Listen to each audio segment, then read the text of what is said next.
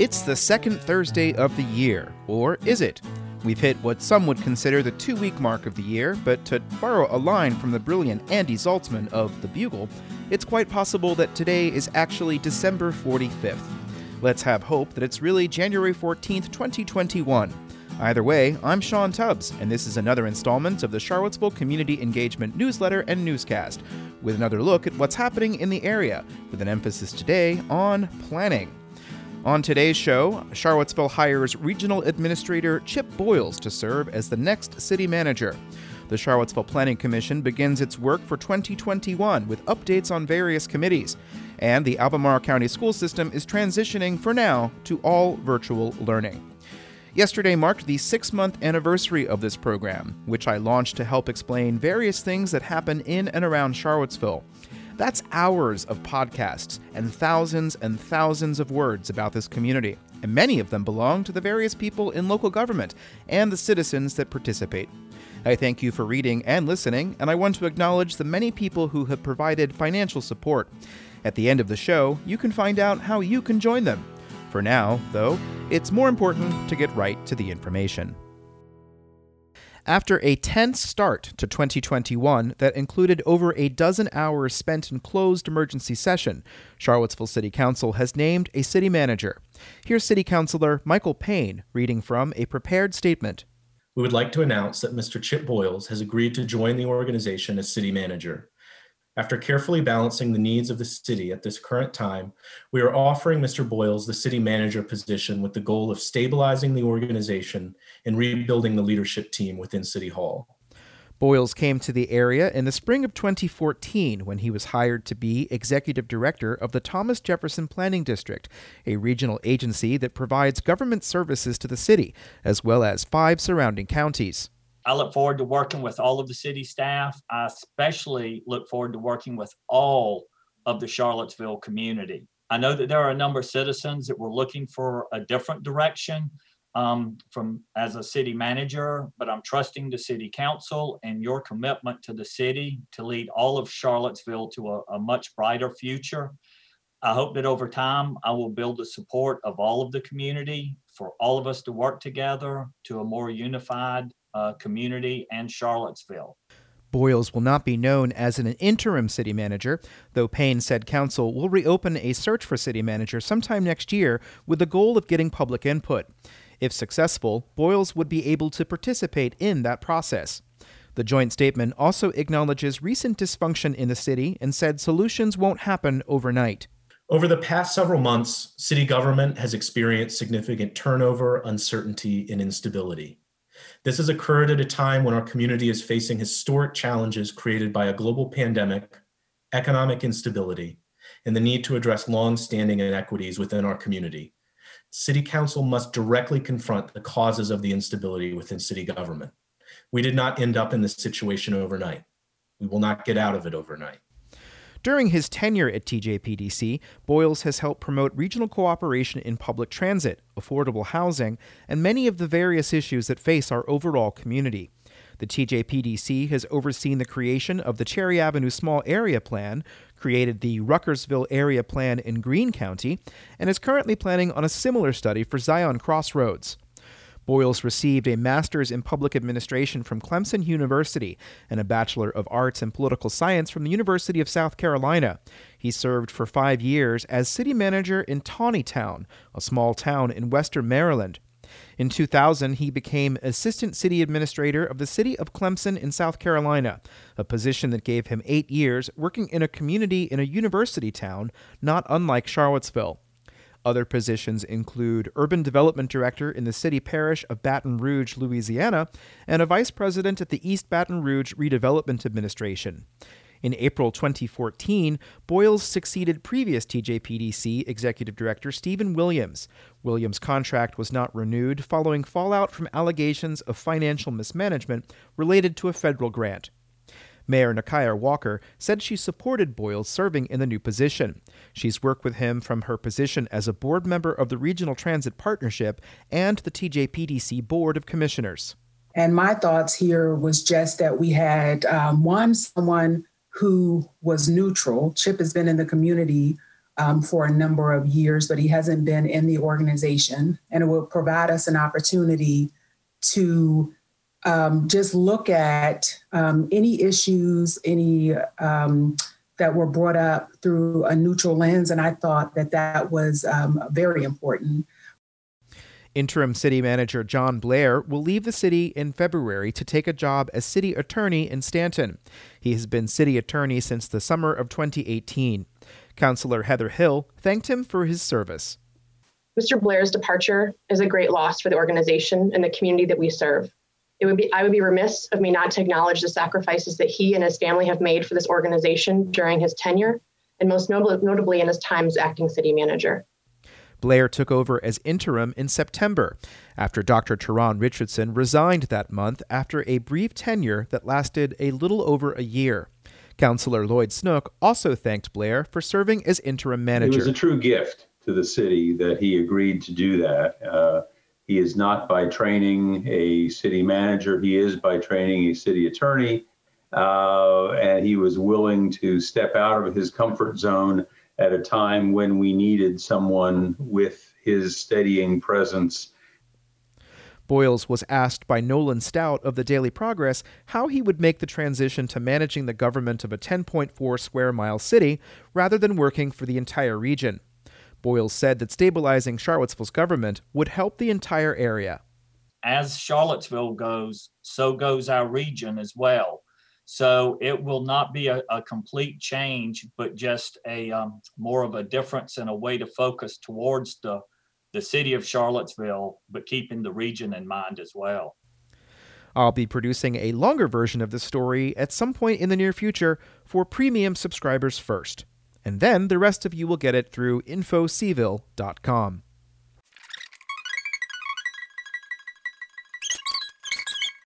Albemarle County reports 48 new cases of COVID today, and one of the two core indicators used by the Centers for Disease Control to gauge transmission risk is at the highest level.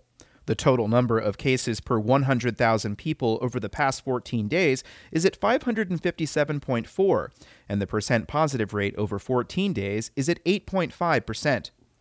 The higher case counts have led Superintendent Matthew Haas to order county schools to go back to all virtual instruction beginning on Tuesday, January 19th. He sent this email to family and staff. While schools remain among the safest places in our community in helping to prevent the spread of the virus, given what is occurring around us, now is not the time to be recommending that we continue with or increase the thousands of students now receiving their instruction face-to-face. Haas writes that all virtual will continue through at least February 1st. That's the date for which the school system had been planning to move more students into face-to-face instruction. The day is significant because it marks the beginning of a new grading period. Haas said he will now change his planning targets. The uncertain and highly volatile nature of this illness requires us to be instantly flexible and proactive in our decision-making. I no longer will be making recommendations tied to marking periods. I will continue to rely upon the health data in our county, the advice of our health department, and the views of our parents and employees to determine when a change in our instructional plans should be recommended to our school board. An announcement about whether they will return to the current tier of Stage 3 will be made on January 27th. That will occur on the school system's Stages of Returning webpage. Albemarle's case count of 48 is included within the 5,294 new COVID cases reported by the Virginia Department of Health today. The 7-day average of positive PCR tests has declined slightly to 15.5%. There are another 74 deaths reported, bringing the total to 5,626 in the past 10 months in Virginia. Albemarle is within the Blue Ridge Health District, which reports 112 cases today. That also includes 20 cases in Charlottesville, 19 in Louisa, 11 in Nelson, 9 in Fluvanna, and 5 in Greene. The tradition of long meetings that Charlottesville city government is famous for has continued into the new year. The Planning Commission met for 4 hours on Tuesday. Commissioner Gary Heaton said at the beginning of the meeting that he welcomed the work ahead. I did want to say to everybody how encouraging it is to show up to a civic meeting at a time when there's a lot of conversation about what government is. And And here it is, right here on the computer screen. Thank you, everybody, for your participation. The Planning Commission also got an update on the status of a new format for another regional planning body that consists of Charlottesville, Albemarle, and the University of Virginia. What was a public body called the Planning and Coordination Council is now something different.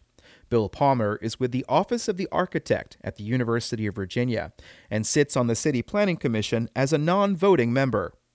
What used to be the PAC Tech or PAC and now has been reiterated as LUPEC, which don't make me say what that acronym is because I don't remember exactly. I don't blame Palmer because the Land Use, Environmental, and Planning Committee doesn't exactly roll off the tongue. Still, it will provide the same function as what it has replaced. That's kind of the coordination committee for the city, county, and university to talk about planning issues. The group meets for the first time this year on Friday. That event is not subject to open meeting rules because it consists of staff and not elected officials.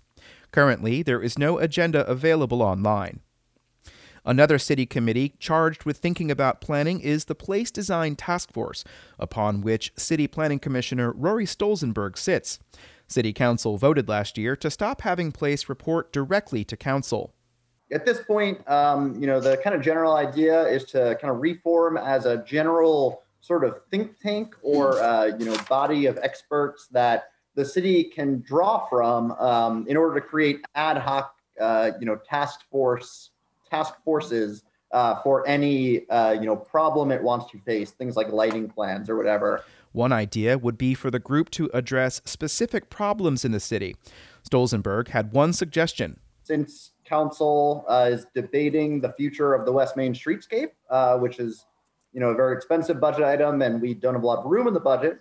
One thing that we're trying to brainstorm is potentially kind of tactical urbanist improvements that we could make to the street at very low cost in order to, make it a safer, better experience in the near term without expending, $50+ million.